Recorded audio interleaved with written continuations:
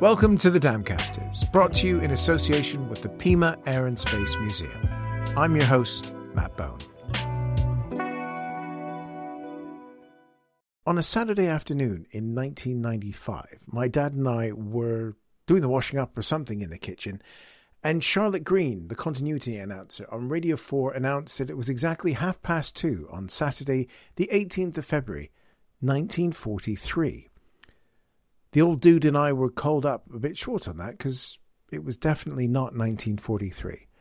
What followed was an ambitious adaptation of Len Deighton's Bomber. Now, Len's book looked at one fictional bomber command raid set in 1943 and the crew of Lancaster O. Orange, and the defenders that were preparing to meet them, and the people of the town of Altgarden, which the bombers destroy and was not their target. The adaptation was broadcast throughout the day so that you were experiencing what the characters were going through at the same time. So it ran for the whole afternoon and up till midnight. The result was a classic of Radio 4's drama output. And nearly 30 years later, it remains as impactful and as poignant as Len's book did when it came out in 1970. Now, everybody's going to introduce themselves in the introduction for this, but just to let you know who we have the fabulous Alice Arnold, who played Anna Louisa. We've got Jonathan Ruffle, who produced this thing, Adrian Bean, who directed it, and Joe Dunlop, who had the unenviable task of adapting it. Now, in Joe's case, we had a little bit of trouble with his audio. It's a long story. His isn't as great as everybody else's, so I apologize for that. But you can hear everybody, but it was a really great time. So I will let them all introduce themselves so you get to know their voices, and we'll see you at the end of the show. Yes, I'm Alice Arnold, and I was in this epic production many, many years ago. I was doing something else at the same time, which we'll come to later.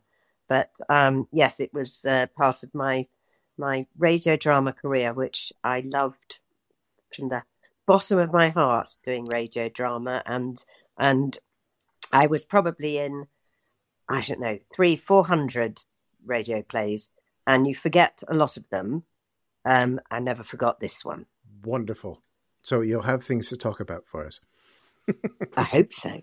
A little bit. So also with us, we have Jonathan Ruffle. Hello, sir. Who are you? Yeah, I'm Jonathan Ruffle, and I produced this production of Len Deighton's Bomber, adapted by Joe Dunlop, directed by Abe Bean, and starring Alice, amongst others. And as she has just said, truly an extraordinary production, and one I've always felt, strangely, very little to do with myself. I've always thought amazingly lucky to have been in the right place at the right time to be part of it. Fantastic. Aid, hello, sir. What was your role on this one? Even though you've just been introduced, we'll say it again because... Yes, I'm Aid Bean, and I directed Bomber, and feel so lucky to have been able to do it. I remember being in the room when Jeremy Howe first introduced me to Jonathan and told me about all of this. And he's wrong, of course, when he says he had nothing at all to do with this, because he brought the whole project to Radio 4, and it was regarded as a completely madcap venture by the diehards of Radio 4 who'd never imagined that anything like this could be done. And of course, Jonathan, coming from Radio 1, professed to know absolutely nothing at all about how you made radio drama. And he was absolutely right. He knew nothing at all about how you make radio drama, which was the best thing possible, because it meant that he just came into it and said, well, why don't we do this? Why don't we do it like that? Well, I'm sure we can do that.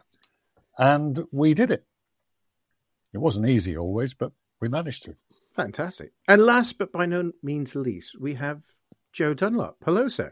Hi, Matt. Yeah, I'm Joe Dunlop. I did the dramatization of Len Deighton's book. And the way it happened to me was I was actually trying to do All Quiet on the Western Front. And the commissioning editor said, oh, no, I don't think anybody's going to be interested in that. So, thing. I said, I think it's...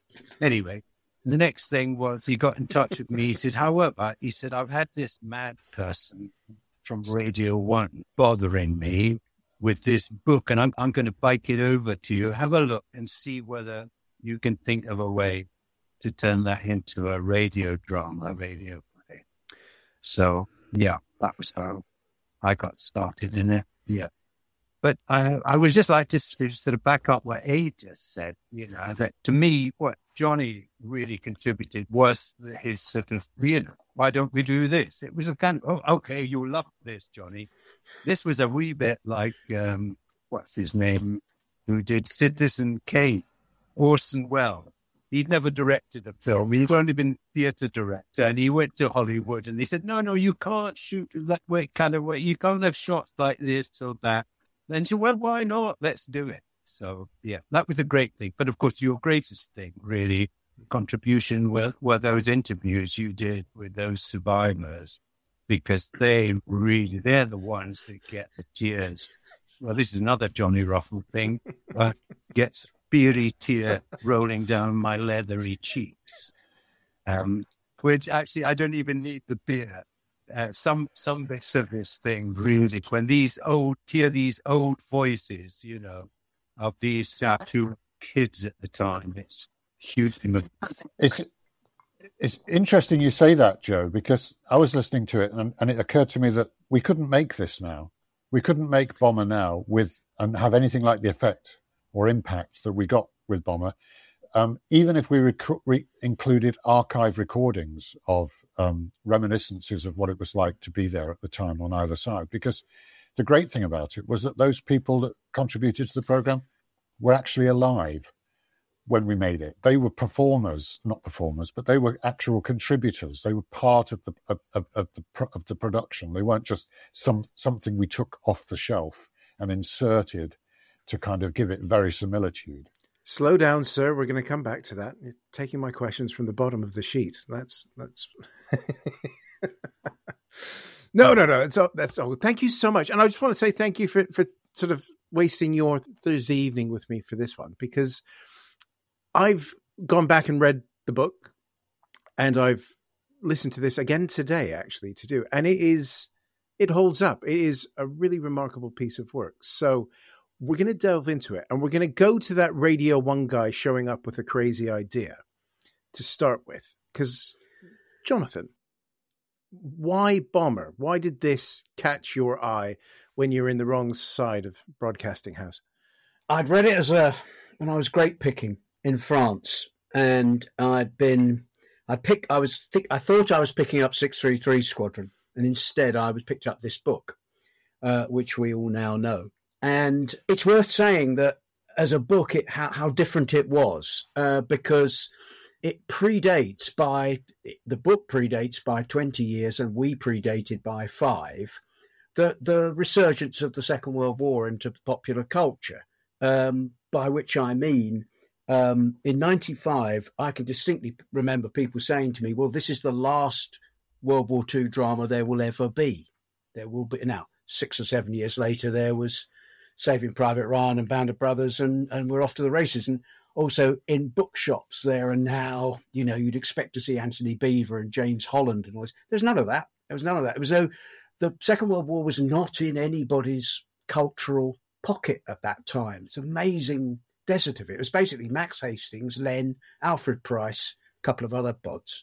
And when I say it wasn't in the zeitgeist, it wasn't sort of, there's those sort of political pound shop Churchills, talking about the war to prove something. It just wasn't out there. People just didn't talk about it. And it was the kind of end of all of that. So when I brought the idea to Radio 4, I brought it to them much more in the sense of nobody seems to know anything about this. And it was coming up fresh, I think, for Radio 4. It wasn't, here's some other twerp who wants to do something about the Second World War. It was kind of arrived new. And Len's amazing gift to talk about ground crew, to talk about firemen, to talk about civilians, Alice's character, for example, a rad girl, talk about that more in a bit, if you like, ground crew in the UK, the what we'd now call the tail of the operation. His desire to do the Germans and the British and the Germans. This is important. This was real groundbreaking stuff. And we'd just been through the first Gulf War, and I'd been a reporter out there, and it had been all about smart bombs. And I knew that the history of bombing is the history of missing. That's what bombing is. It's what you miss along with what you occasionally hit. So the energy of the production actually lands really, if you think of it, and of course it only had to get through two gatekeepers at Radio 4, Jeremy Howe, the drama guy, Michael Green, the Radio 4 guy. And once they said, yes, that was it. If they fixed a date, bang, we're off.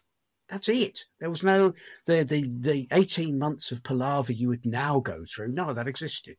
So it was surprisingly fresh, which you can't kind of see now looking down the telescope in the opposite direction.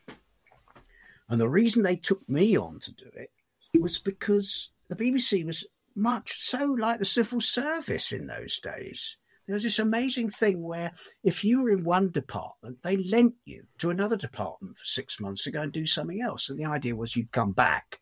You know, people in Radio 1 normally went off and directed Top of the Pops or something. And I just went, I said, I'd like to go and do this for 6 months. And the BBC's, it was so civil service. They just sort of said, oh, yes, those Ruffles are pretty good chap. You know, we'll send him off. You know, the bits of, we've got docket 907, sign off on this, you know. And that's how the BBC operated. It was this weird, crusty old joint. It's not their young and, you know, the hip hop, you know, wonder that we all know now. And so, although it looks really weird that I'd get involved, the other thing, of course, they've got with me, who'd been fruitlessly trying to get it away on television for years, you know, God knows why, was they knew when they got me, I'd been around the world with Simon Bates carrying a satellite dish. I'd done various other bits and pieces. I'd flown on the Lancaster myself anyway, because I used to blag things like that on Radio 1 anyway, and been in submarines and done all sorts of things. And they must have thought, he's mad, but he's totally engaged with his subject. You know, he might be a one-stop shop for a lot of research we now don't have to do, because he's so crazy. He's immersed himself in this as his sort of parallel life. And that's why it got picked up, I think. That's why, of all people, and what I meant earlier was, I've always thought it was just amazingly, I just felt the privilege of working on it has always been the bigger aspect of it for me. That's what I was hinting at earlier. So that's how I think it came together. When did the idea of broadcasting it over an entire day come? Was that later on in the process, once you were fleshing it out, or was that part of the pitch? Well, as I remember, Jonathan was saying he wanted to broadcast it overnight.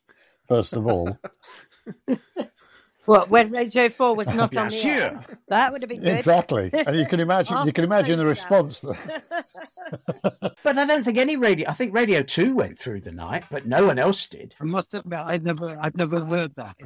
I remember a meeting in Jeremy Howe's office where he said, well, as well as doing the play, Jonathan's going to make a documentary. He's going to speak to these old guys and make a documentary. And I think I was the one who said, well, why don't we run the documentary and the play together at the same time so that you actually, you know, and I will write, and which I did. I wrote a dialogue that I knew the listener wasn't going to hear, but that the actors could say while the narration or the interviews were played underneath there. And I think that the marriage of those, and I think whoever duade, I think definitely the music. Although Jonathan's pretty good, we were later on the Cruel Sea. I remember you were fantastic with the music that time. But the music, I think, really tugs at the heart. So yeah, I think I think that was a key moment, actually, deciding that we'd hear the old fellas talking as part of the play rather than that here's a play and now here's a documentary about it. And as time went on, and this was Roger Daines, if I remember correctly, an aide in the edit, you were able to lose so much because an old voice would tell one part of the story. This is really your area, Abe, but would tell one part of the story of the bomb waiting to blow Alice to pieces, and then Tom Baker would pick up the next bit of that story. One of in the background, as Joe so rightly says, there'd be some off-mic dialogue infilling other bits of information, and then the characters would actually pick up the story and go in and out in this. I've got to hand it to you. It's an incredibly sophisticated piece of work, and that was, I think, because we we were able to present to you, Joe's script and the work that I was doing, present you with something that you could take what we were giving you and throw a lot out and keep it simple. And the choices you made were absolutely superb. And indeed, so I can stop talking, Joe's choices of the themes and the plot lines and the characters he followed from the book, it's something like 600 pages. Your choices, Joe, were absolutely brilliant. Well, that's, in a sense, that's Len Deighton and the book, isn't it? Because the way that the impact of the book comes from all of those various inputs all coming together. As you say, the bomb going off at the end is not just about a bomb going off. It's about the news coming to August Bach that the woman he's going to marry has been sleeping with his son. It's about the fact that the telegram has just been delivered to the parents of the bombardier, the armourer, who was loading the cookie when the jaw broke and it fell on him.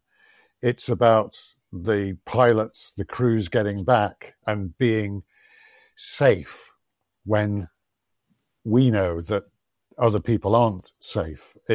That's the beauty of the book, that all those various strands all come together at particular points. And so, yes, you're right. It was a kind of a distillation of all of that. Sometimes we had your guys and women whose reminiscences told us what was going on. Sometimes it was Tom's narration. Sometimes it was the characters that Joe had adapted from the book. But it was a kind of it was just a very powerful process, really, which really just came from that book originally, of which there isn't anything else like it, or rather there wasn't at the time. I think there is now, as Jonathan said. There's the way that people write about the war and military history and things like that has been revolutionized following the way that Len has written about it. But it's interesting hearing you all talk about the whole picture of the piece, because as an actress in it, you're not aware of the whole picture of the piece. You're aware of your part in the piece. And so all this stuff going on in the background with the material and the interviews, and we weren't really aware of that. I mean, we did know they'd been done, but we weren't really aware of it until we heard it. Because when you're in Maida Vale and you're a little group, I mean, I didn't even speak much to the people who were playing the English people.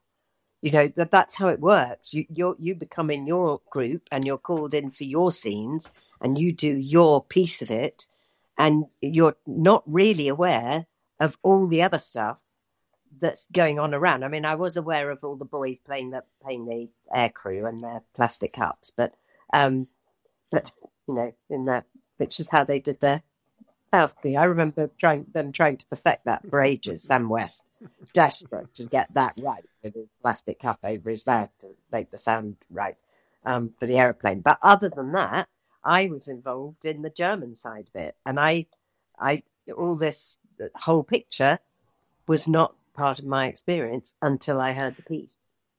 Well, hats off to Joe for that, because I remember many occasions when Joe was in tears, practically, trying to work out how all of these different strands and all of these stories as the arcs of all these characters that Alice is talking about, he was trying to bring them together, which is difficult enough in any play. But to do anything over 3.5 hours is even more difficult.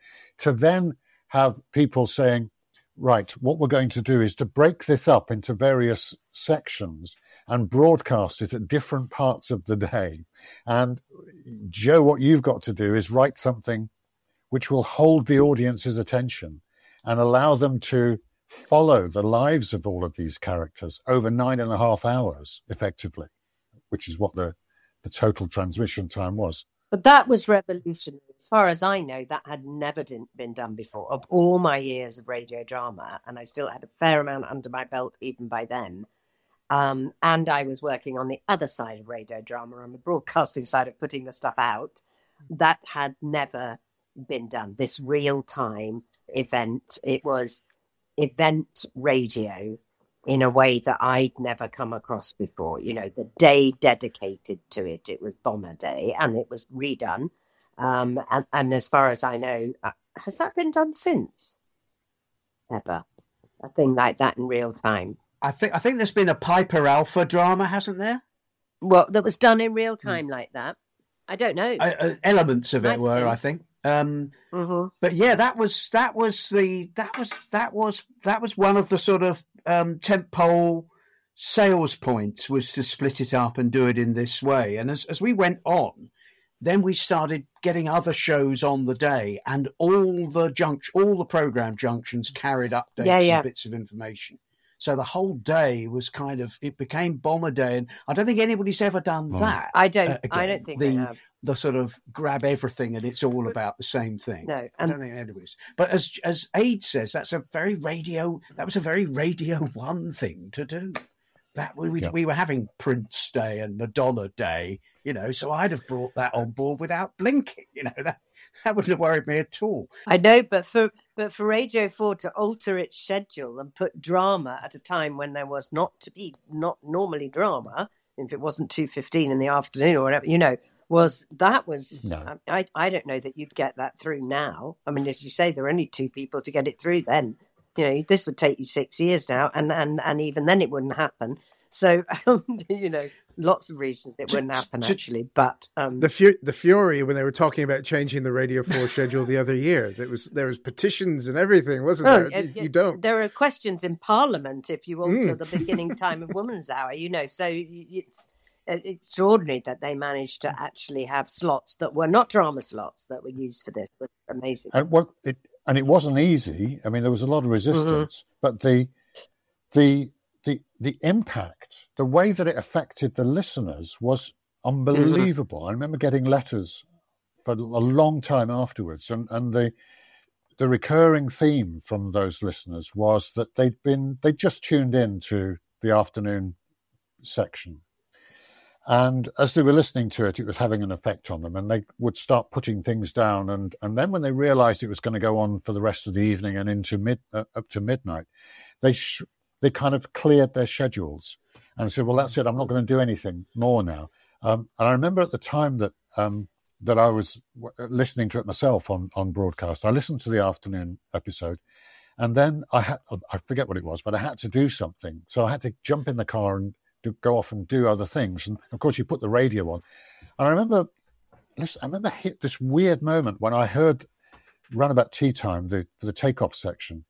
I remember hearing the football results being announced. And these were kind of put next to these guys getting onto their plane and flying off to Krefeld.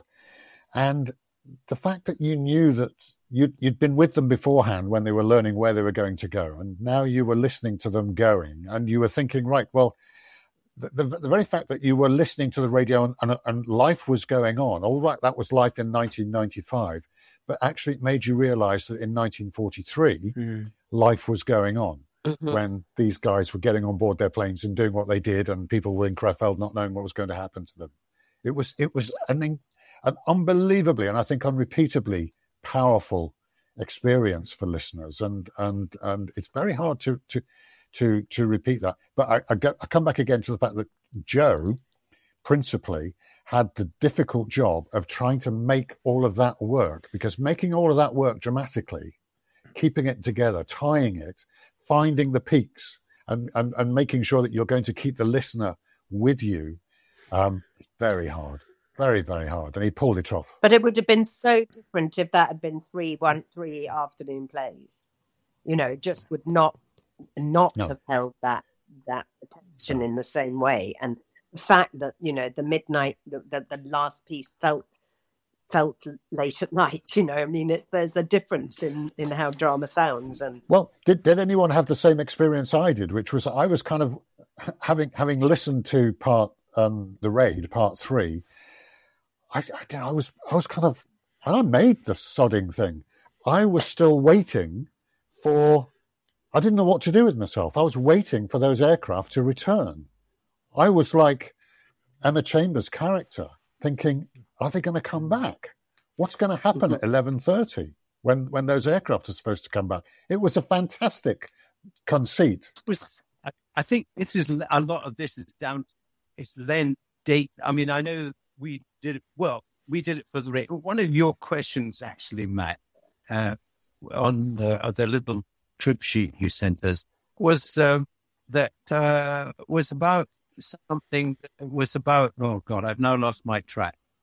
It was hooks. Hooks were what I was looking for. Hooks all the way through it, and Len keeps you page turning. But I felt I had to, because it's so easy to switch a radio play off.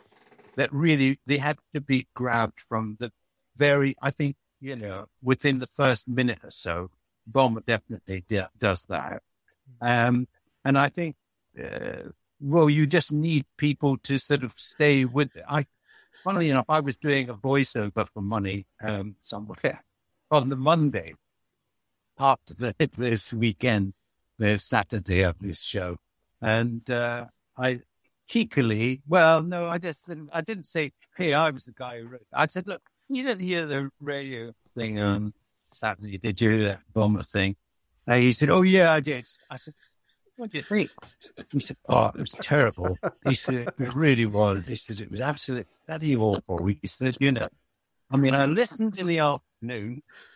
He says, I listened in it was my own fault for asking him, wasn't it, really? But anyway, I said, what did you think of it? And he told me. He said, it was awful. He said, I like to watch Casualty, on a Saturday night. I never miss it. And of course, I bloody well listen to Bob at 8 o'clock or whenever it was, And then the bars, some of it was on at midnight. Well, why didn't he just divide it up into 3 Saturdays? No. And I was so tempted to say, well, actually, we did consider that. We've considered every bloody way there was to break up this book and to do it. But I didn't. I did my voiceover, took me money. Lived happily. I've got to step in here, if I may, to something that Joe did. We're talking about, wrestling this thing to the ground. If we go back to Alice's bomb, the bomb that kills Alice, it has this earlier role, as you said, Aid, where it crushes an armourer to death. And I've always thought, God, Len, God, he's good, because there's this wonderful line in the play, which is very Len. Which is, after they'd hosed down the inside of the aircraft, they winched back the bomb back up, the bomb which was unharmed. Fantastic yes. Len irony. It's not written by Len at all. Joe wrote that. And I've always thought it was Len, and it's actually Joe. So Joe managed to not only compress and massive plot lines and these hooks you're talking about, Joe, but you actually managed to, inhabit the soul of Len in that way and get those kind of things. Because even during, I don't want to sound flippant, but we did laugh quite a bit in the control room because Len just was so fantastic at these sort of in a small family car type lines. And you just think, God, in the way of bombs, genius. Yes, in the way of bombs, it eviscerated this. Absolutely terrible stuff. And then this tone, my God, if the production in terms of the performances, the script, the direction, the tone. This is it's only taken me 40 minutes to get here. The word I've been hunting for is tone. The tone of the production is appropriate. And what's the evidence of that? The Bomber Command people said they liked it. Now, I have to jump in while we're on adaptation, because the book is very different, especially the first 100 pages, to where we drop in the radio show. So for the radio play, we start with the air test with Orange, Sam and the crew testing the aircraft. We meet the characters there. In the book, they're all at Kosher's house for the weekend, which I guess would have made it a lot more Radio 4E, BBC entry to it. but it doesn't quite drop you into the jeopardy of what's about to happen. Was that the thinking around it, Joe? Okay. One of you, the question is, how do you adapt something for another medium, really? Now, when he biked over the book, I started reading. I'm a very slow reader. I can't read any faster. I can't read without moving my lips, basically, because I've done so much, so many talking books and stuff, that really I find it very hard to read. I read with, I need to have the stress in every line that I read, when I'm reading just to myself. Quietly, I don't read it aloud. But anyway, I read the book, and it would have taken, I probably read that book quicker than I read many a book, because he was wanting an answer sort of within a week or so. So I read the book, and the way I dramatized, and I did the same with all the adaptations I've ever done. Now, George Hugo that we did, which is so much fun, is I read the thing, and then I think about it, and the bits I remember, I make an outline from the bits I remember. And I thought the first 130 odd pages of that book really were not of any interest to me. And I can hardly remember it. And it was there was a kind of I think there was a nod in the direction of anti-Semitism. There was something about somebody had escaped from Germany. Anyway. So then the other thing that I do is I sort of, then from that point of view, I would just sort of think of it in terms of a big flashy Hollywood movie or a big flashy British movie. I mean, except it's got better pictures than any movie because it's all in your head. So I just tell the story again for a new medium. That's all. That's all. You make it sound so simple, sir. It's how stressful was it pulling apart this book? Because as we've been saying, there is a lot of different narratives going on at the same time through it. So how do you make that make sense for the listener? I think that was solved by having a narrator. I said, we need a narrator because we've got 37 speaking parts in this. And so we need to have somebody who's taking us by the hand and letting us know where we are at any one point and who they are, who are all the people. So that was the idea of the narrator. And I'll tell you who I wanted to do it. And I said this to the guys, but writers have very little quite right too. Casting none, basically. You would have been playing all the parts, Joe, if you'd had your way. Lofty. I wanted James Lofty. He was the head man on The World at One or something on the radio. I thought it's not an actor's job, but Tom Baker was fantastic. Tom was fantastic. You're absolutely right. Tom, the word to use was scary because, of course, what people forget is that, Tom wasn't providing that narration having listened to the drama or to any of the performances. As I remember, he was one of the first recordings that we actually made, I think probably on day one.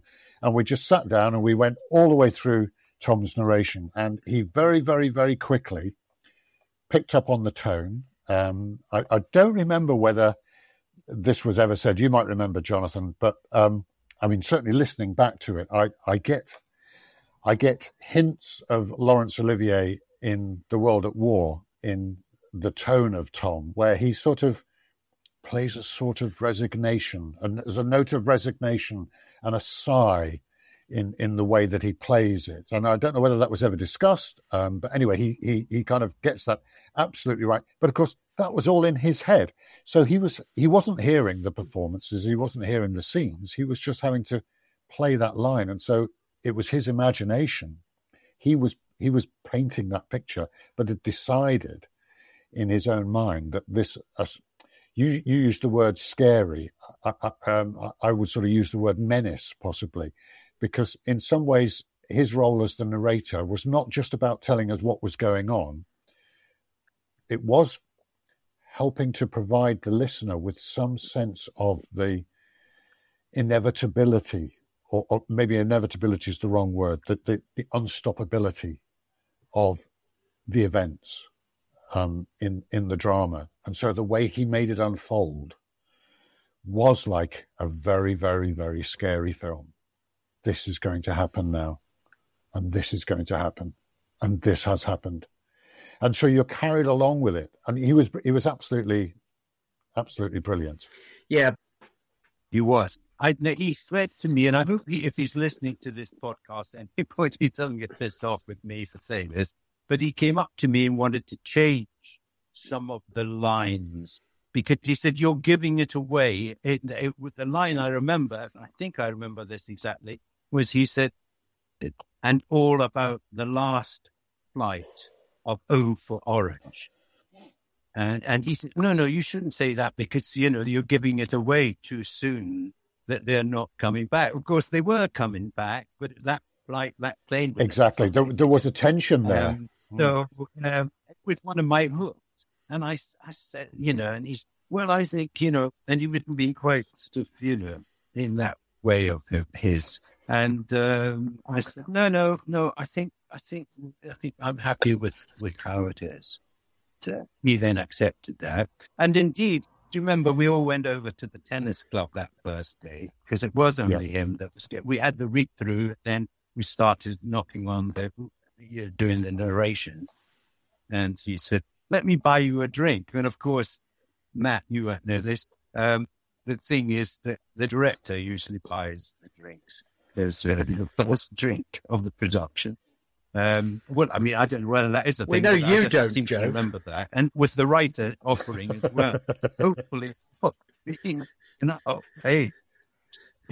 So, he said, no, let me buy it. I've got a very rich wife. I always remember that. And I've used that so many bloody times since. Thank you, Tony. So many times I say, no, let me buy this, Rand. I've got a very rich wife. We should explain that the tennis club was the BBC club at Maida Vale. And so you went under a sort of tunnel opposite the studios out into the most stunning tennis club with very good tennis players. But it was the BBC club for Maida Vale. So we got whatever it was, cheap drinks, I suppose. In the days, of course, the people did drink at lunchtime. During radio drama, which for many, many years, I mean, honestly, it was hard, not for Bomber, I hasten to add, but for other pieces of work, it was not really worth going back to the studio for the afternoon. But that was a very, very long time ago. And that culture, thankfully, did change. But yeah, and basically, if you didn't drink with all the right people, you never got another part again. So I spent many, many hours at the tennis. Let me tell you. Yes, it was partly for the actors to get the next job. Absolutely, it was your next job. So when they said, are you all coming for a drink? You definitely went. I mean, otherwise you weren't going to work again. So, the social part of it was huge. But it was a wonderful time. Bomber was not like that. Bomber was much more intense. And also, it wasn't warm. I'm thinking about summer productions when you sat outside and watched people play tennis and did all of that. Wasn't quite the same when it was winter and freezing cold. Just super briefly, if I may, about Tom Baker, who I only knew as Doctor Who. And I was actually scared that the audience wouldn't climb past the idea of him being Doctor Who. And, the idea that a Time Lord might go back in time to 1943 and also be able to talk about, when a bomb blew up 6 months later, was he time traveling? I had real concerns about this, especially since he had an awe-inspiringly unique voice. And it was a fantastic performance. But the thing I just want to quickly say is he'd obviously read the script, an incredibly quick read of the script to understand those scenes. But I was only there for a tiny bit of that recording with him. And I remember you, Aid, and you, Joe, setting that scene up for him so quickly and directing him so well on those tonal ideas. Because if he hadn't embraced, and I'm picking up on your menace point here, Aid, is he also got the workaday nature of the raid. It happened yesterday, it's happening today, and we'll be off bombing Duisburg tomorrow, and we'll be flattening Lübeck next week. He got that. It happens, is it quotidian, this idea of a daily a daily drama. Whilst you say that he heightened the emotional points, he also flattened out the emotional points in some fabulously creepy manner. And that's you, Aid. That's you, backed up by Joe. Certainly not me. Don't really think I was there for that. I was off editing tapes, I think, because the idea that guy got that onto tape, and it's perfect for every scene over 3.5 hours of stuff. I mean, what? That's extraordinary. Congrats.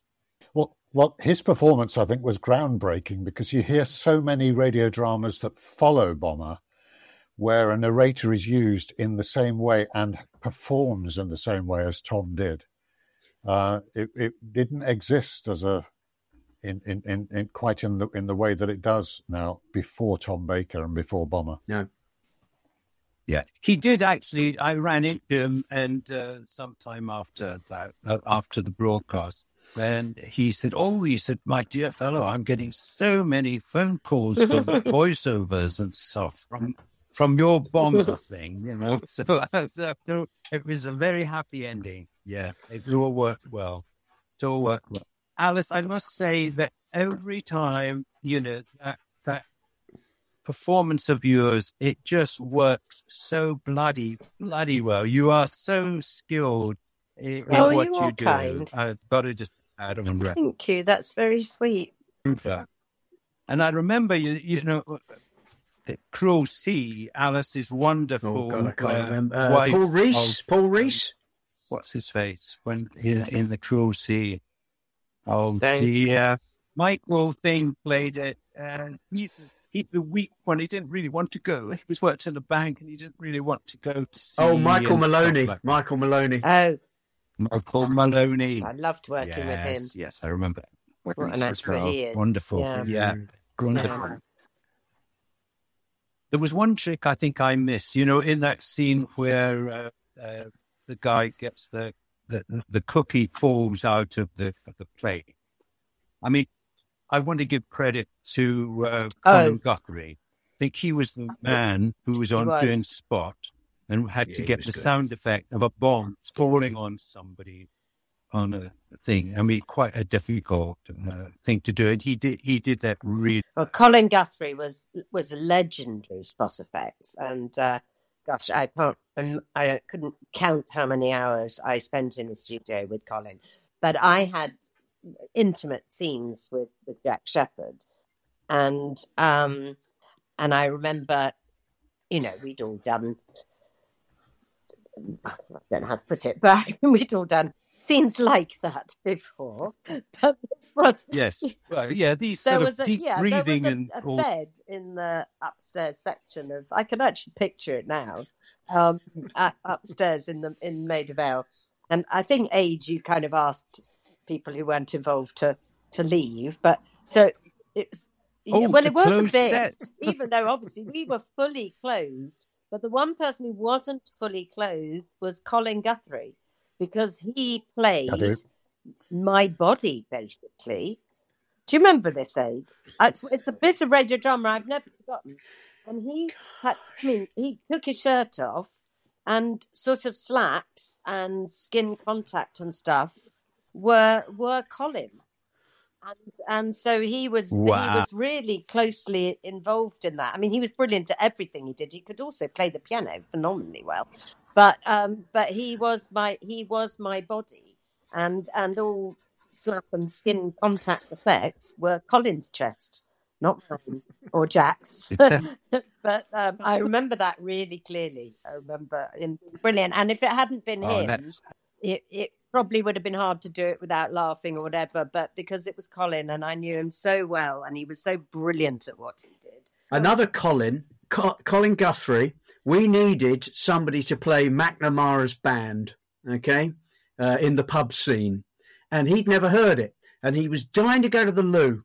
And this is not a word of a lie. We ran out of the studio to the toilet with me singing, "My name is McNamara, I'm the leader of the band," as you know, which of course I'd stolen from Stanley Holloway in The Way to the Stars. That's the only reason I knew it. So I'm singing it to him as he goes, and I'm sort of standing by the urinal, not looking, while he's going, still singing it. We get back, and Colin sits down and plays it. He could do that. He could listen to a song and just play. I mean, this was some kind of insane talent. I wonder where Colin is now. Well, he's gone to a grateful and happy retirement, because I last worked with him in 2018 as doing radio drama. And he weighs, you know how he weighed about 8 stone soaking wet. Yeah, he was tiny. He's tiny. He hasn't changed at all. He's got a bit greyer, but in heart and soul and energies, he's exactly the same. Exactly the same. And Mike Etherton, barely changed at all. Yeah, oh, really? Yeah. And all of the whole team were unbelievable, because they were being asked round the clock to produce some pretty amazing effects, because, not just the raid, not just the trying to recreate the sound of being inside a Lancaster bomber being shot up by umpteen cannon shells in 11 seconds, or being on the streets of Altgarten while you had 400 bombers dropping however many 1,000 tons of bombs on you. They were also just having to do, as Alice says, the regular radio drama business of making life seem real. And then, as Alice also mentioned earlier, the quite ridiculous thing of sticking plastic cups in front of the actors who were playing the air crew, and giving them the sound which we couldn't find any other way of kind of recreating. And I remember when this was discussed, I thought, this is just a joke. This is just a joke. But it was the only way to get that genuine sound of people talking into an intercom through an oxygen mask. Yeah, I remember all the boys trying it and ending up with that. And you were going, what we're going to do that? And Sam West was like, we're going to do that. And then they did it for the whole thing. And it worked. But the sensitivity of spot effect. I've got some wonderful photographs of that. Am I right in saying that they got the paper cup, which I would call a crackerjack, BBC cup with BBC written on it, and they put? Am I right in saying they put a head mount made out of a coat hanger, a wire coat hanger, so they could hold their script and have this thing essentially floating in front of their faces? They were sitting there all the time. Is that what you're remembering, Alice? Yes, absolutely. But I remember them trying I remember the first time someone did it, I think it was Sam, and we all went, well, that's the sound. That's the sound. So how are we going to do that? Are you going to do the whole thing holding a paper cup to your mouth? Can you hear me, Binty? Can you hear me? It was like that. That's exactly how it was. Yes. And it worked. Yes. And the nice thing was, I think they forgot that they were there. So pretty much as you would expect, when suddenly the flat goes off and you're in a position where you're supposed to be performing dying, you're not thinking about having a paper cup in front of you. Yeah. You just do what you naturally do. And so you actually got moments where there was a kind of not quite feedback, but there was distortion, which seemed very, very real and very natural and authentic. Works splendidly. We're going to take a quick break so that we can get the latest from the Pima Air and Space Museum with Director of Collections, Andrew Bowley. Here we're at the Pima Air and Space Museum with our Douglas A-20G Havoc. The A-20 Havoc was an attack aircraft light bomber of World War II, originally built and designed with a glass nose with a bombardier.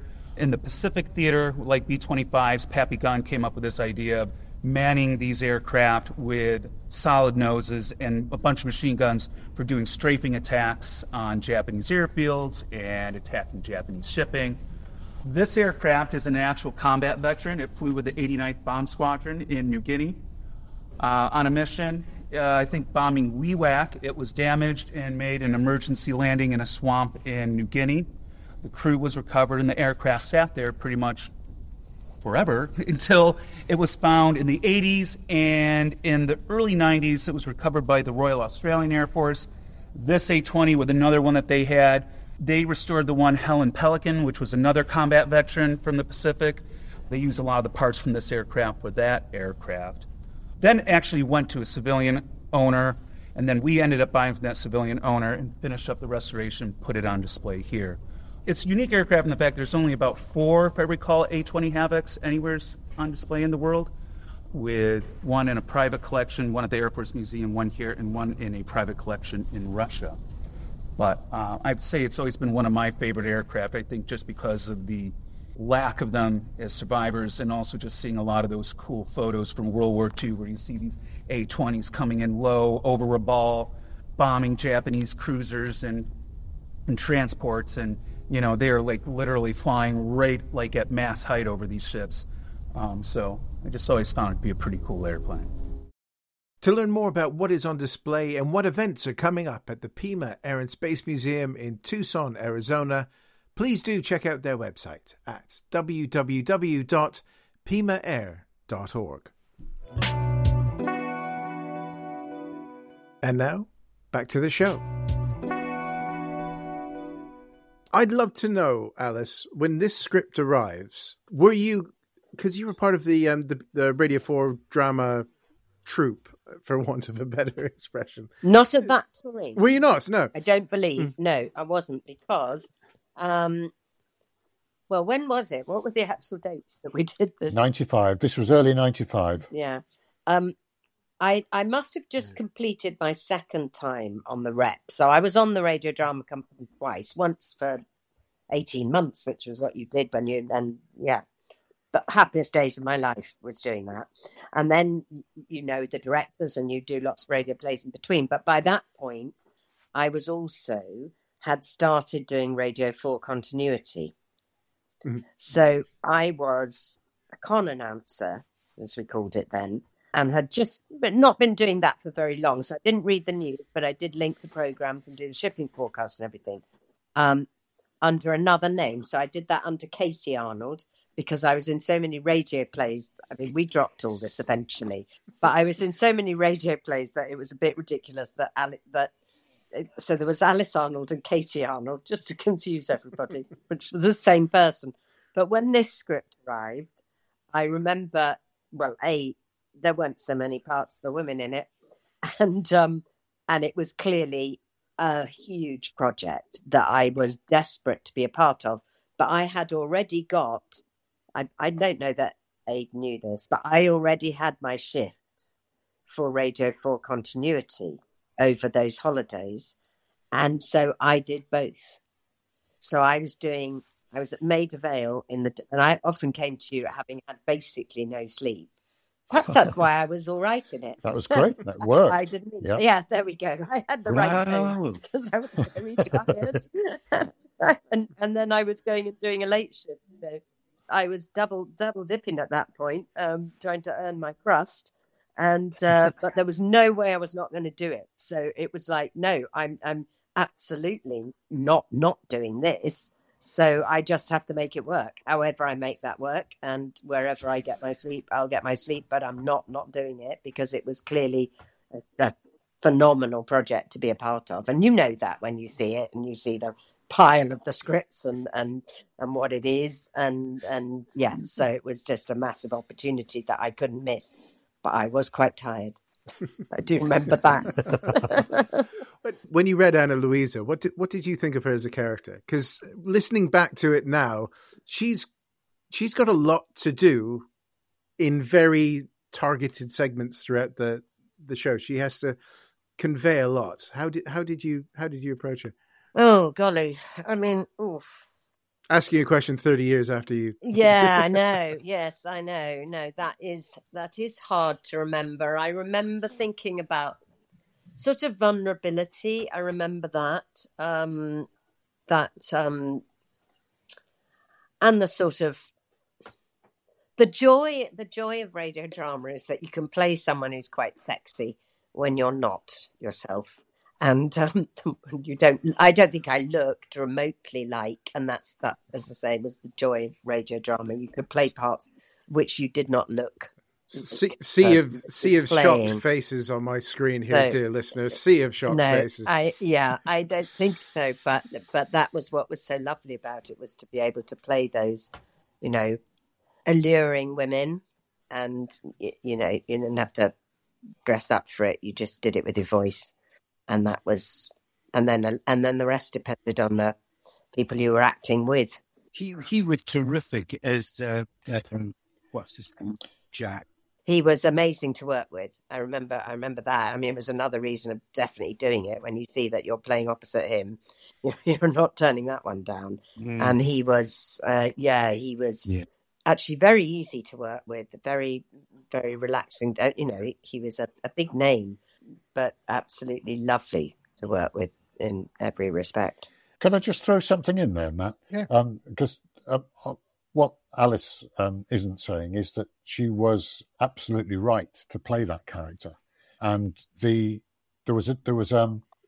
one of the difficulties involved in casting the piece was that, as Joe said earlier, there were 36, 37 parts in the play, or actors that we would need to cast, and so you've got to think about making sure that characters are differentiated and they sound different. They're easily recognizable, and you know who it is. But more than that, what I was looking for and what I got with Alice and with everybody else in spades was an authenticity, because they just played the character. They didn't try to overlay it with anything.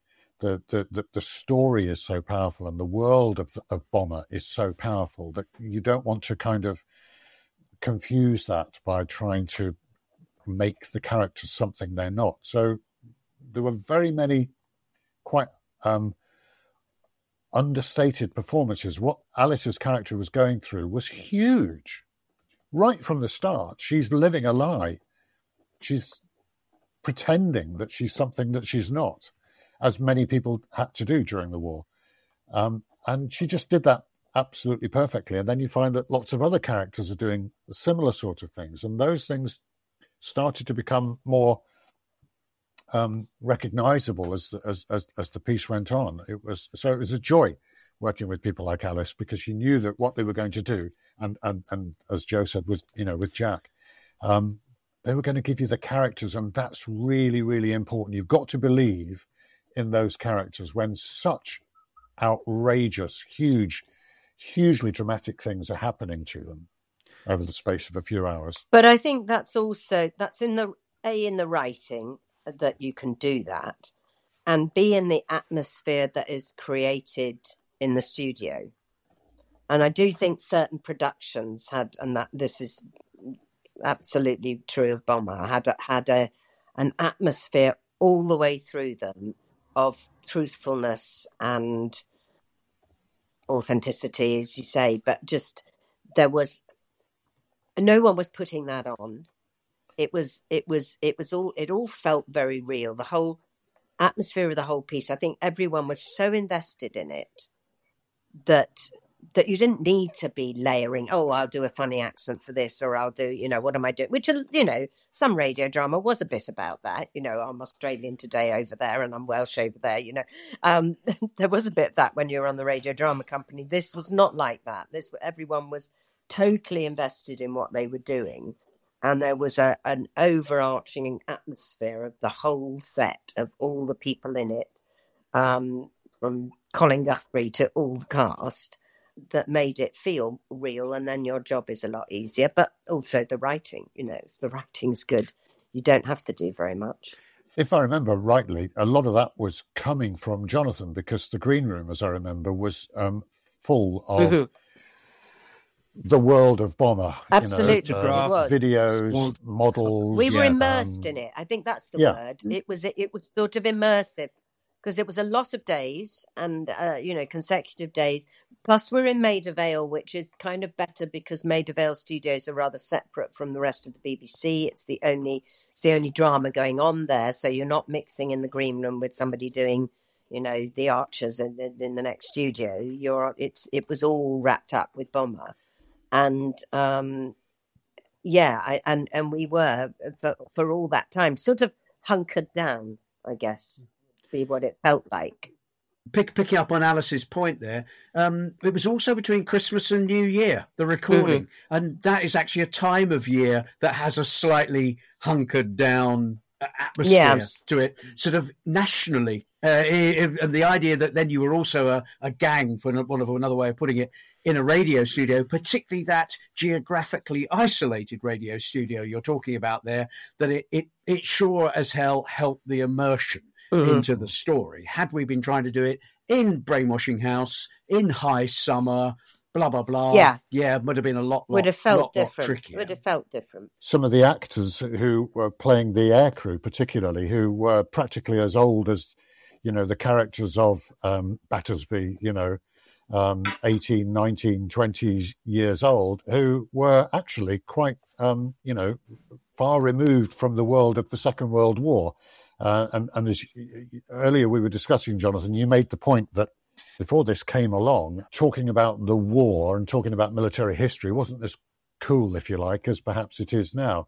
And so we had actors in the show who were not as familiar with, shall we say, with World War II and military history and aviation and things like that, as certainly you and I were.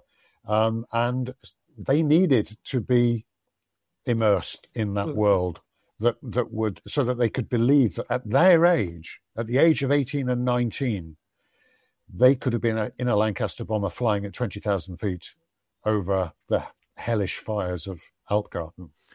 Yeah, I couldn't find the full cast list of all those boys, but there were lots of them, weren't there? Yeah. Sam, it was such an interesting thing that he did. He was in the central location in the studio, as I recall, with some can't remember the actor's name now, playing the flight engineer on his shoulder, and we literally 2 feet behind him with the other characters playing the other things, but they wore headphones, so they were unable to communicate directly with each other. They had these ridiculous cups on producing this effect. But if you take the example of Flash Gordon, who was an actor I think called Ian Peck played Flash, he might have played Jimmy Grimm, I can't remember. Anyway, the point is, he was Flash. He chose, if I remember it rightly, he chose to not mix with anybody, and he stayed in his rear gunner position, which was down a sort of corridor of sound baffles. I mean, he obviously came out for lunch, that goes without saying, but my memory was he isolated himself quite a bit during the production because rear gunners were isolated. And I've got a photograph of him sitting there looking bloody miserable, bored out of his mind, which is in fact a very good thing for rear gunner, an interesting note for a rear gunner. But he pinned on a music stand, which he used for his script, a picture of his girlfriend. I thought it was a very interesting investment by him as an actor into that role. And while we're talking about actors, Alice was brilliantly cast, as you so rightly say. But my God, you really did do an incredible job with that cast, an extraordinary job with that cast. I mean, there's not a duffer in it, as we professionals say. I was very lucky because, and this is absolutely true, of the 36, I think 37 actors in the show, I got everybody I wanted on the first call, bar 2. Wow. Everybody had the same response that Alice did, which was, I want to be involved in this. And the normal worries and problems that you have about trying to record something over that period of between Christmas and New Year, which when either actors are in panto or that's their downtime, and the last thing they want to do is to spend 9 or 10 days in a studio when they could be sitting at home having a drink. They read those scripts and they just wanted to do it. What was the first read-through like? Because that must have been quite something, because this is going to be a big, long production. You've got a whole pile, what is the noun for many actors? Is it a gaggle or a swarm? I'm not quite sure. There are many nouns. Joe, you know them all. None of which we can say here. I tell you what else, though. A whinge of actors. Yes, probably a whinge. But you would never get a radio play now with a cast of that many people. Oh, it's incredible. You can't imagine the budgets in those days for drama with crowd scenes and mass scenes and loads of people. Just didn't. Was there an actual budget? And did you have the budget, Jonathan? I'd love to know that. No, if anybody managed that aspect of it, it was Adrian. Well, no, it wasn't me. That would have been you, No, it wasn't me, because I was a freelancer at the time. I'd buggered off from the BBC and was doing other things and came back to do this. So nobody told me anything about how much it was costing. I had no idea. Oh, didn't they? Who was in charge then? Who was in charge of the money? Jeremy had okayed the script, hadn't he? So the front page had the number of bods on it, and he would have been able to work out for himself the amount of doubling that might have been possible off the back of that. And then Marilyn Imrie took over, and she actually shepherded the thing into the studio. But I think, I can't speak for them, but weren't these the days when people said, well, if you're going to get 3 hours and 40 minutes, that's, the same kind of money and the same number of bods as we'd use for 5 45-minute dramas. I haven't done the maths in my head. Therefore, well, he wants to do it with about 40 people. Yeah, sounds about right. And that was about as in-depth, I think, as those sorts of discussions got during that period. But I could be completely wrong. Maybe it was being fine-tuned, but I think not. Different days, absolutely. That different. That's your license fee at work, dear listener. Your license fee at work. I think the read-through was without events. I mean, there was no kind of drama. There was no kind of thing. Everybody was sort of enthusiastic, and we read the thing, and it seemed to work. The thing is, that script had been through about 33 drafts. I mean, that script was. Somebody said to me, I will Bomber in the studio next week. I said, yeah, and I can't wait to see the fucking end of it. I said, it is true what they say, but frankly, I said, I am tired of rewriting. It was mostly Jonathan's fault, because Jonathan kept checking. Is that Len Deighton or was that you? I said, I don't know which now. I have no idea. I never went back to the book. Once I'd read it once, that was all I did. It was me telling it after that. So anyway, there was a lot of drafts. So really, I suppose one of the things that people kind of realized was that we weren't going to change anything here, unless I'm not that kind of writer.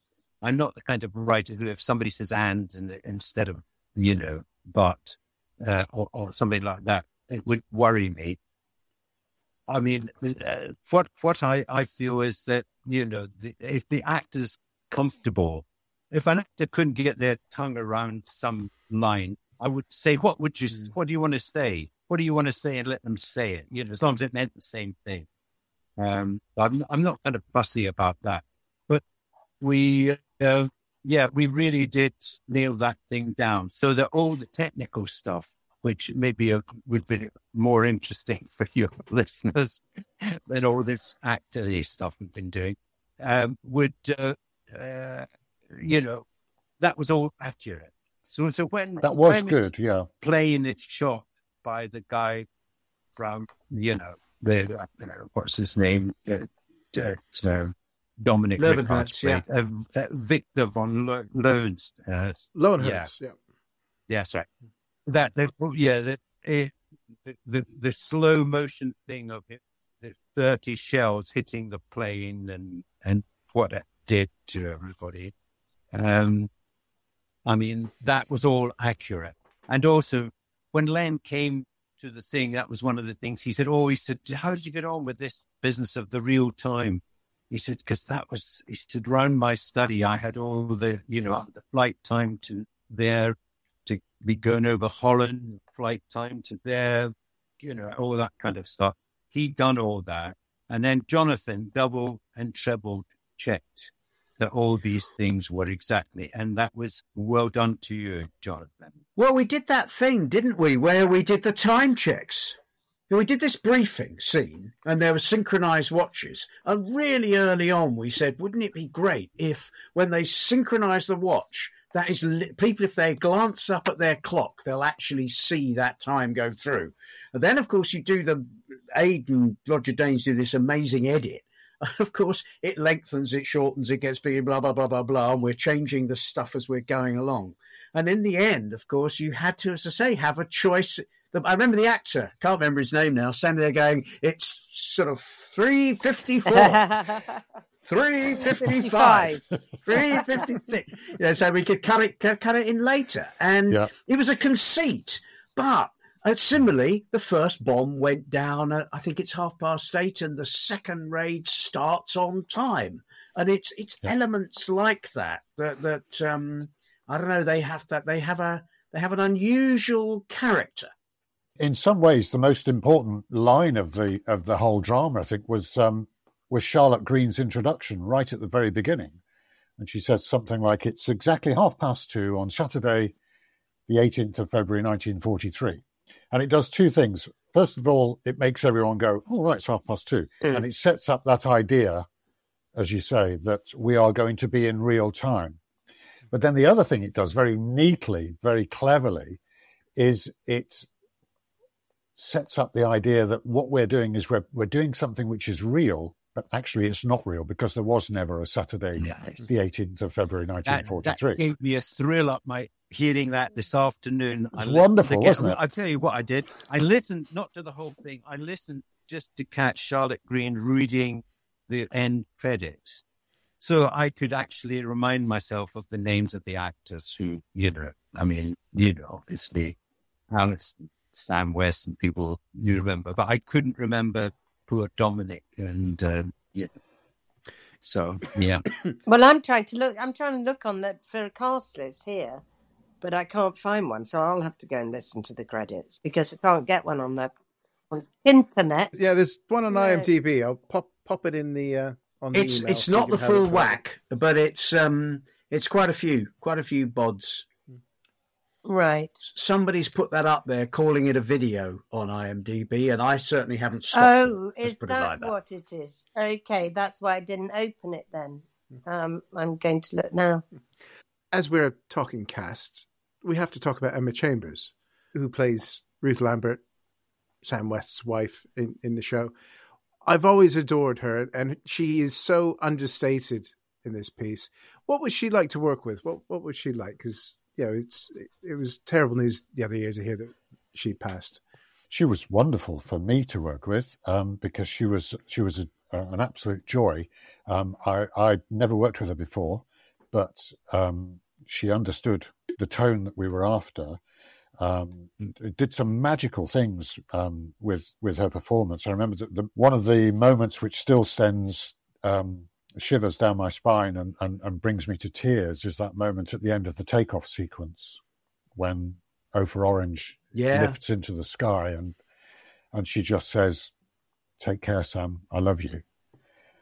And it's just a phenomenal moment because she underplays it so much. She doesn't do it for the audience. She says it for herself. You know that that's real, and it's a wonderful thing to be able to do something like that. And it's the last moment of that section, and it just feels like you're listening to something that really happened. In the same way as some of the waffs that Jonathan was talking to say things that are so powerful. We were the last people that these lads, the last women that they spoke to. She managed to get that absolutely perfectly. So it was a joy to work with them, and I was so sad to hear that she'd passed. And sad to hear that Frank Windsor had passed as well, because to get someone to come in and play a part like Bomber Harris, I wasn't actually sure that we'd get anyone who would want to play Bomber Harris, to be honest. But Frank was raring to go. I couldn't hold him back. He loved Bomber Harris. Yes. Well, a statue of Bomber Harris had only been put up 3 years previously, and had been vandalised in '92. Yeah. So that was one of the few live stories about Bomber Command, the perception of Dresden and the Dambusters, and that was it. The idea of this workaday, ordinary night for Bomber Command, which is what Bomber's about, is completely missing. But while we're just here, something you alluded to there. About the voices of the people, of the veterans, I was struck. So I listened to a bit of it today. I was struck how either I was terrible at editing or I made some quite good choices, but we didn't make the German voices in particular. I edited them quite a bit to ensure that if you didn't immediately understand them, because of their accents, the context would tell you what it was they were talking about. But we didn't make many allowances for the audience. The audience had to pin their ears back if they wanted to hear this stuff. And I'm not sure I would have the courage to do that now. There's an example of this when it must be Löwenherz has been hit by anti-aircraft or something, and he's crashing or something, and it's narrated by Peter Spoden and Karl-Heinz Johansson. And they're saying, we had to get out of these planes, and the guy wouldn't get out. And then my Funker, he wouldn't climb out because he didn't want to get out and be hit by the tail as he jumped out. And I climbed out, and I realised I was still attached to the aircraft by the wire. Now, I've explained that and made it sound like it's all clear and straightforward. But actually, it's a 75, 80-year-old German guy saying that, and it's quite complex, the language choices that they make about the way they choose to explain things.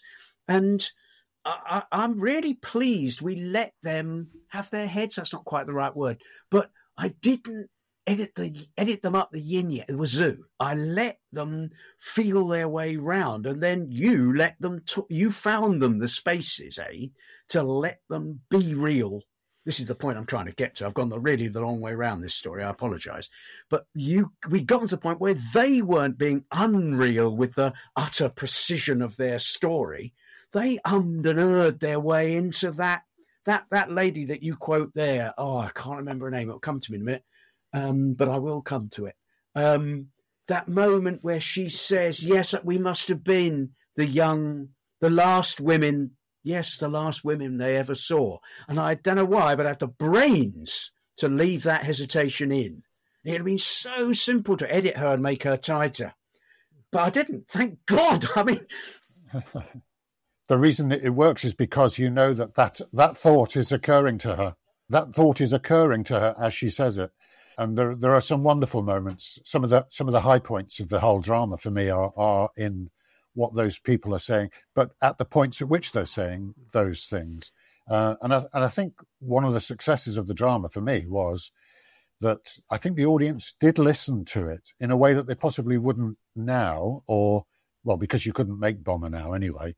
The intention was to make sure that the audience had to follow all those details and complicated stories that Len was setting up. Because if you didn't follow them, if you didn't know what an oboe Pathfinder Mosquito was, then you wouldn't know the significance of those aircraft being shot down or having to turn back because the sets were failing. So it was important that people did listen to what was going on. And I think we managed to create an atmosphere where it was possible for the audience to listen. So when Peter Spoden starts talking, you respect the fact that he's talking from a point of experience and having lived it. And if he doesn't quite get his grammar correct, that matters no more than it matters that those Urks talking at the beginning about clearing bodies out of Lancasters don't necessarily speak perfectly grammatically. It's what they say. I also wonder if what we think about the fact that, of course, it was being broadcast for once. There was no streaming. There was no anticipation it would be released on cassette. Oh, how sweet. Funny old days. Not even CD, probably not really invented. The idea was, unless you listened, that was it. No spooling back on iPlayer. Because that was it. It was live. And because of that live, and this is our correspondent who said, thank you for ruining my Saturday. I couldn't go anywhere because I had to stay by the radio. That was the live nature of this. And that meant they had to pin their ears back. Truly they did, yeah. I was just going to say on the Peter Spoden sections is that was one of the rare occasions, especially then, that you heard a German fighter pilot speaking like we'd become so used to hearing the few being interviewed. He was talking about the technicalities of shooting down an aircraft. Now, even listening to it again today, it is very rare that we hear a German accent pilot talking about how you go about shooting down another aircraft. We're so used to British, Canadian, American, Australian voices talking about shooting down Messerschmitts and things like that. But to hear the rather straightforwardness of him doing his job at the same time of that edit of S Sugar getting hit, you're also having the lady who was on the ground at the same time. So you have those two completely different aspects of it playing out. I don't think they're intercut, but they're sort of next to each other. You have Spoden speaking about shooting down the bomber, and the German lady talking about trying to survive an air raid. And it's just chilling. And then you cut to poor Alice stuck in a house with some dodgy SS chaps, and it's you're not giving anyone any time to catch their breath. It's just sort of trauma upon trauma, which makes it work so well, I think. When I interviewed Peter Spoden, which was down in Munich, I'd driven down there to talk to him. And at one point in the interview, he said to me, of course, I look at you now. And he said, and I looked at my sons when they grew up, and I realised that, because I was 35, I think at the time, 34, 35. And he said, and I realised how many young British men I killed. And this is embracing your point, Matt. There's the sort of taka school of fighter, cabbage croats over the briny, Wing Commander. We know that, but we don't know. And I must admit, I found it slightly shocking sitting there opposite him. And I've filmed him at the same time on just a locked off SVHS camera. If you go on my website, you can see footage of Spoden talking. And I've homed in on these very bits you're talking about, the absolute practicality of, well, you want to go between his two fuel tanks and shoot and crane your plane up so it stalls and shoots it, but you've got to fall away, because if you don't, you've got a blazing, exploding bomber will follow you down. This absolute practicality of why he survived the Second World War, and I think he got 44 kills. I mean, this bloke killed nearly 400 plus young British Commonwealth servicemen. He killed them. He absolutely killed them. And he burnt them to death, because if they didn't go down to the bottom, the reason they shot them down on fire and didn't want to just blow them up is that because the German reporting system, he couldn't record it as a victory unless he saw it burst into flames on the ground. What an extraordinary idea that is. We didn't get that into Bomber, I'm afraid, but there's something he told me on that meeting. There's young men wanting they want their crosses, or they want their, in this case, roundels on their aircraft. So of course they're going to do that, because they're young. He's 20. I mean, that bit in Bomber, I've got, since we're on Spoden, this was an example of the documentary foot of that stuff driving drama, because there's that sequence where the RAF boys are getting into their kit and they're listening to jazz on the wireless. And Spoden had told me in Germany, we used to tune into the BBC because it's got the Le Jazz showed. It's got the hot jazz. We couldn't get the Nazi Germany. It was Untermenschen music. There was no black music in Germany, but they were young lads who wanted to go out dancing and chat up birds, and that's who they are. And the idea that you then did that crossfade from listening to the music in the UK to them tuning into it, and Spoden saying, "Oh yeah, we used to listen to the BBC because we couldn't get any good jazz in Nazi Germany." And you're thinking, "Holy hell, this is fantastic." I heard that again today, and I was just knocked out by that. Anyway, that's Spoden. Right, we've been chatting for a while now, so let's start looking back at it. The reaction at the time was, because I was one of those people that my dad and I caught it doing the washing up at 2:00 on the Saturday afternoon, and popped out to get the radio time so that we knew when the next bits were going to be on. And my mum probably didn't forgive us for the rest of the day as we were sitting there listening to the radio in the kitchen. But I, chatting to others, it has only ever stayed long in people's memories. It's something that people don't forget once they've listened to. I was just wondering how, looking back at it now, because it's nearly 30 years now, isn't it?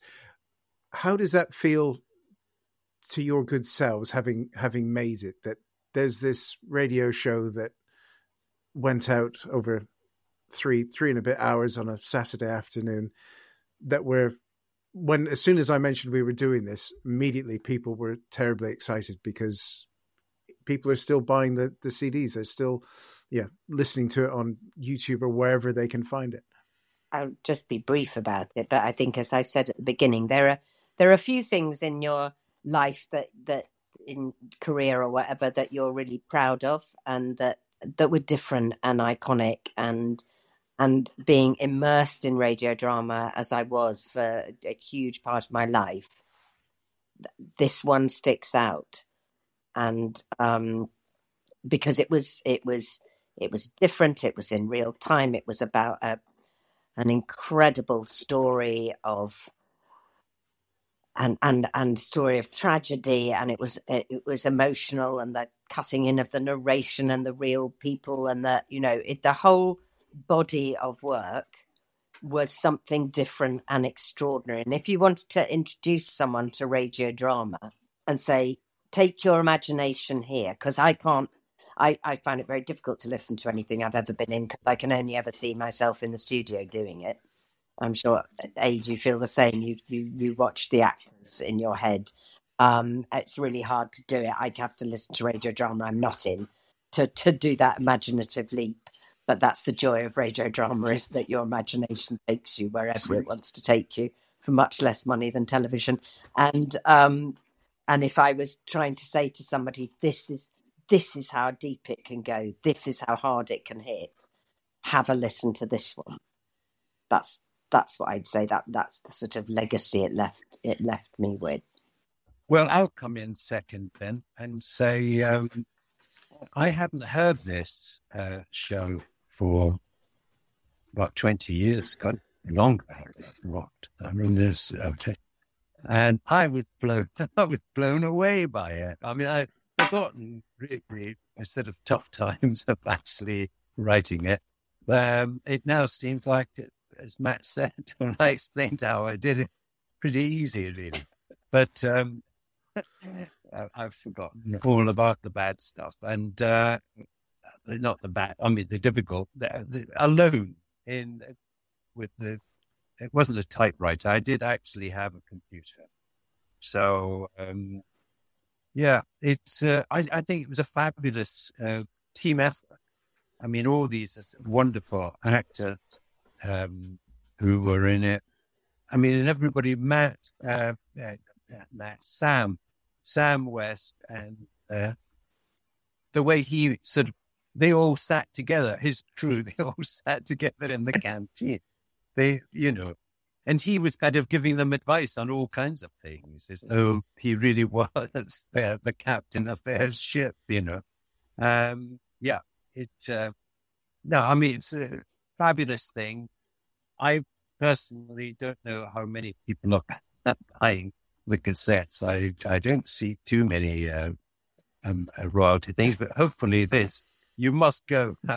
Those of you listening must, after all, go and buy it.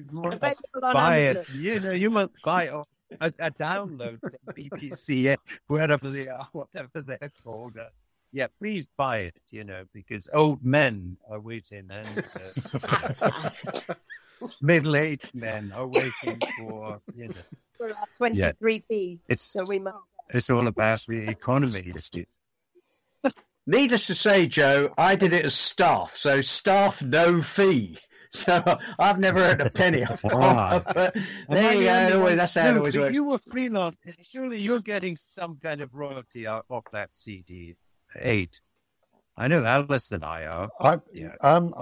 Well, I haven't seen any recently, so maybe I need to talk to somebody about that. Yeah. But I certainly did get some money from it, yes.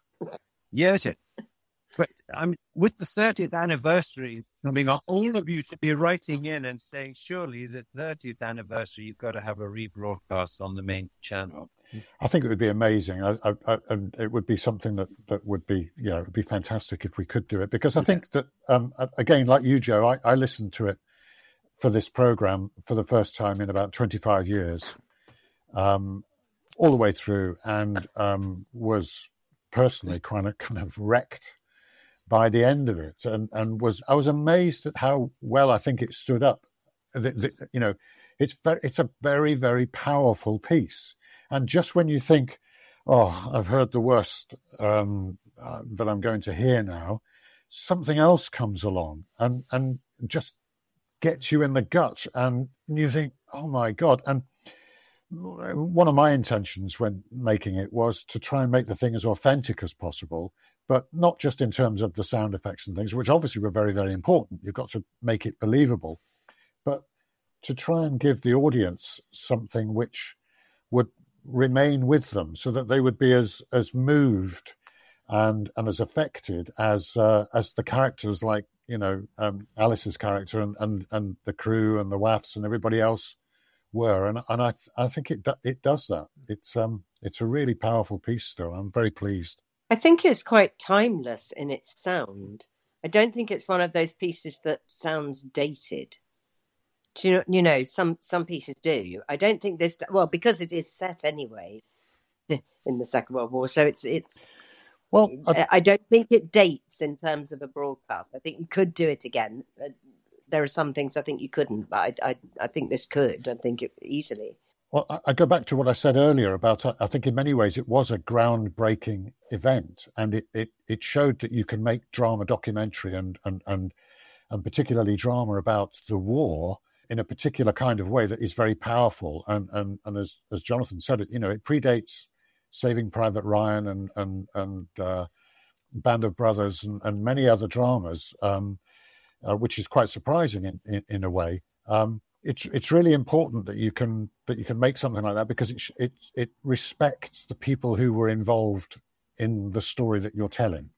Not only those veterans, but the characters that are fictionalized in the story. They were real people, and they lived through 6 years of this. And it's important really to be able to try and pay some kind of respect to that. And I think the thing did it. And something that happened to me was that I got lots and lots of phone calls after Bomber for the next couple of years from people like sound engineers and producers who were all saying, what was the music you used in that? And where did you get the sound effects from that? And they were taking that.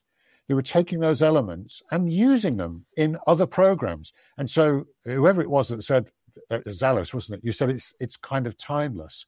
I think it's timeless in a way because other productions since Bomber have done the same thing. And there is now a sort of a way of doing drama like Bomber, which people are emulating. So often you hear that narration, that narrative voice on the radio now, and you go, well, that's someone doing a Tom Baker.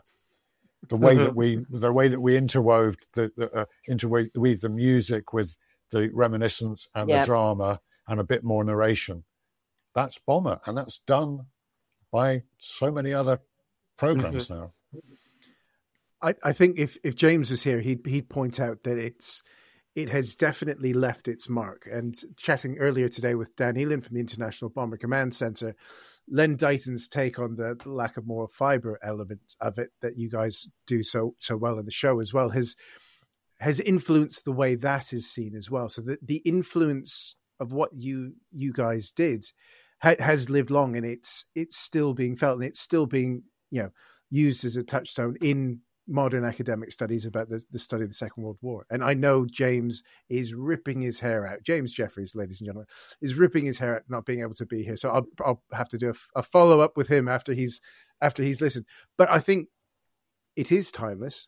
It is still very powerful, and I think it still makes people discuss the topic, which I think means that the men and women that those characters are based on are still being talked about, which is fantastic.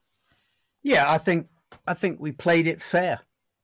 We played it fair by everybody. We took a responsibility. I mean, I think the legacy for me personally is I think it's one of the best things I've ever worked on. And I count myself extraordinarily lucky to have been in that position. What an extraordinary production to be involved in. Every aspect of it just seemed to. We really gave a damn about the whole thing.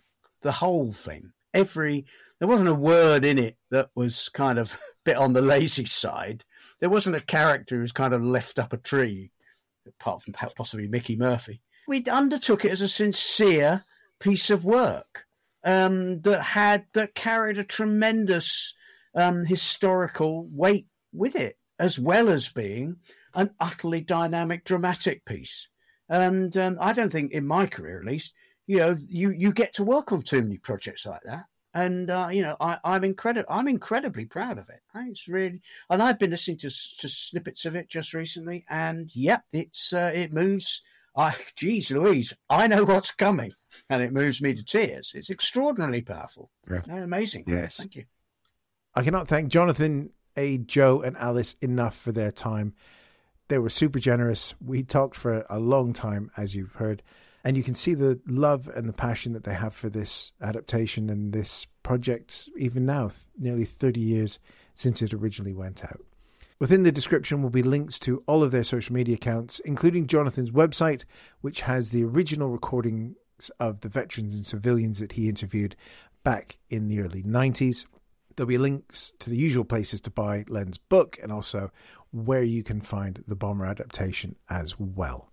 Next week, we're going to be looking at Bomber some more, but this time it's placed in the historiography as Dan Elin of the International Bomber Command Centre and James Jeffries, who's a historian looking at the depictions of the RAF in media, will be joining me to have a bit of a deep dive. And I have to say we geek out a bit because we're all fans of the book and the adaptation, but we don't hold back. We do dig into it. That's next week. As always, if you're liking the show, leave some stars, leave a review in your podcast app of choice. That really helps the algorithms. We're moving around where this podcast lives, so if there's any issues, please do drop me a note and we'll get those sorted. Of course, if you want to join us on Patreon, you can. You get these early with no ads when they start to appear. And also you get slightly different intro, outro, and lots of fun stuff going on there. But thank you for your support of the pod. Until next week with Dan and James, which is also a good one. Do take care of yourselves, and thank you for listening. The Damcasters is hosted and produced by Matt Bone and is a Boney Abroad podcast production. To learn more about our podcast and check out our previous episodes, head to www.thedamcasterspod.com.